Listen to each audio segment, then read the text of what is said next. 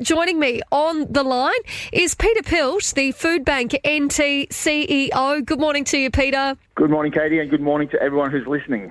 Peter, it's been a busy year for Food Bank, no doubt about it. How did that Christmas food hamper drive go in the end to begin with?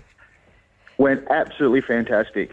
We have raised about 6 tonne of food, which is...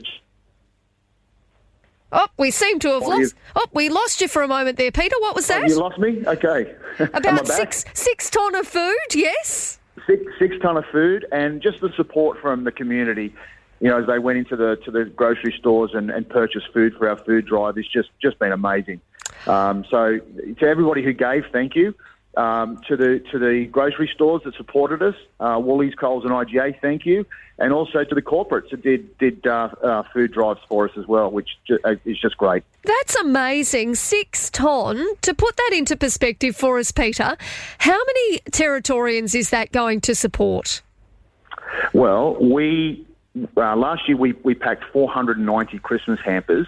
And this year, I'm the new CEO, so I thought, well, let's think a bit bigger. Yep. So let's pack 1,000. And we almost got to 1,000, and then we received an order for an additional 560. So ultimately, we packed 1,600 hampers and then delivered them across Darwin, Katherine, Nhulunbuy, Tennant, and I personally went down to Alice Springs and delivered 100 to Alice Springs. Mate, so how many families does it feed? Yeah. 1,600. That is amazing.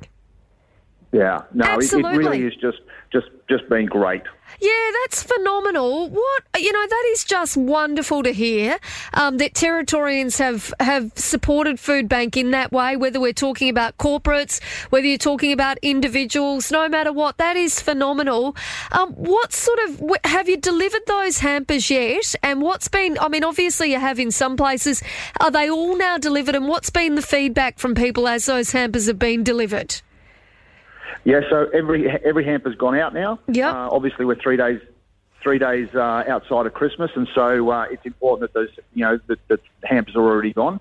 The feedback we're getting back is just people are just so grateful because they were facing Christmas with food insecurity, and what we tried to do was just put a few Christmassy extra things in the hampers, bonbons and some lollies for the kids and stuff like that. So some good staple foods.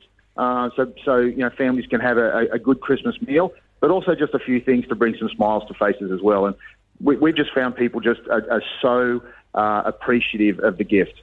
And Peter, has it been a busier year for Food Bank when you talk about the impacts of COVID? We know that quite a few people have either lost their jobs or their hours have been decreased. How has that impacted Food Bank in terms of the need of the great work that you guys do? So in the last quarter of the last financial year, our demand for our services was up 61%. That equates to an additional 86,000 meals being processed in that quarter, in addition to what we normally do. Wow! So the need is significant. We have seen a step up in the need as at the end of September, when the job seeker payment was wound back a little, and we're expecting to see a significant increase come March when it's wound back completely. Yeah.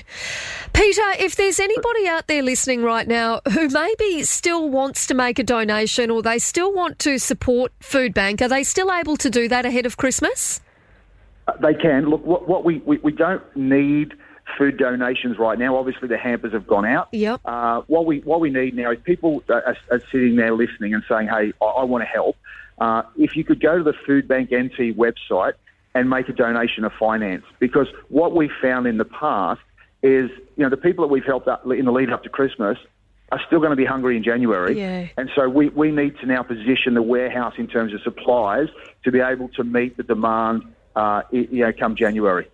And it's such important work that Food Bank do, and I think that, you and I have spoken before, and I've spoken and done quite a bit with Food Bank in the past, and we know that, very often people who need a hand up ahead of Christmas, particularly in this COVID year, it's everyday Territorians. People have had a really tough year, and if you want to be able to help someone, making a donation to Food Bank is a great way to do that.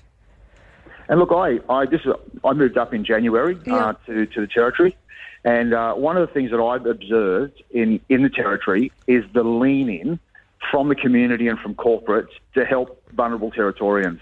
And, the sense of community up here and the fact that we want to help those that are doing it tough is just absolutely phenomenal. It really is. Well, Peter, is there anything else we should know about from the wonderful team at Food Bank ahead of Christmas? Just Merry Christmas to everyone that's listening. On behalf of my staff, the incredible volunteer team, we would just like to wish you a Merry Christmas. Stay safe. And let's hope that 2021 is not like 2020. Yeah. Well, Peter, Merry Christmas to you, to all of your staff, and on behalf of the Northern Territory community, a big thank you for the wonderful work that you and your team do. No worries. Thank you, Katie. Thank you.